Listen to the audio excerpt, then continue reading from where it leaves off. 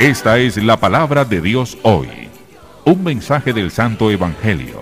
Siempre confío en mi Dios, siempre confío en mi Dios. Él me conduce y no temo, me acompaña al caminar.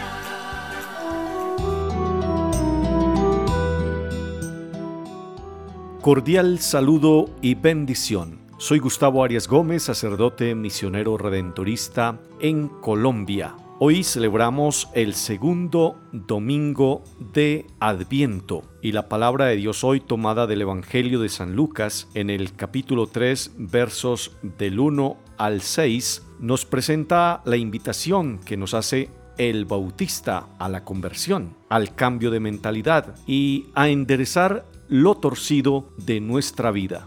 Acojamos su palabra con humildad y vivamos este tiempo de esperanza con recogimiento y fe.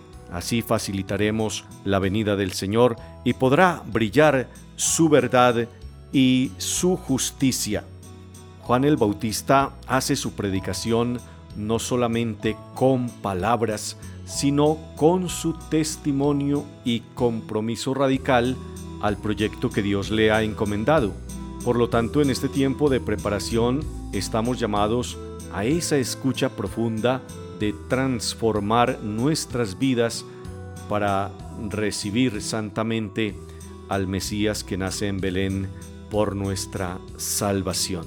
Se trata de revisar nuestro modo de ser cristiano y descubrir si correspondemos fielmente a todo lo que la palabra nos enseña y si estamos haciendo claramente visible el amor de Dios y los valores del Evangelio por medio de nuestras existencias.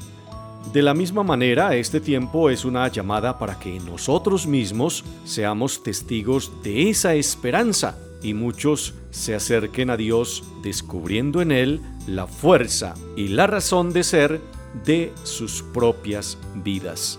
Recuerde que el creyente ha de ser un vocero de lo que cree, pero ante todo presencia de eso que cree, animando a otros a querer también participar de ese mismo estilo de vida.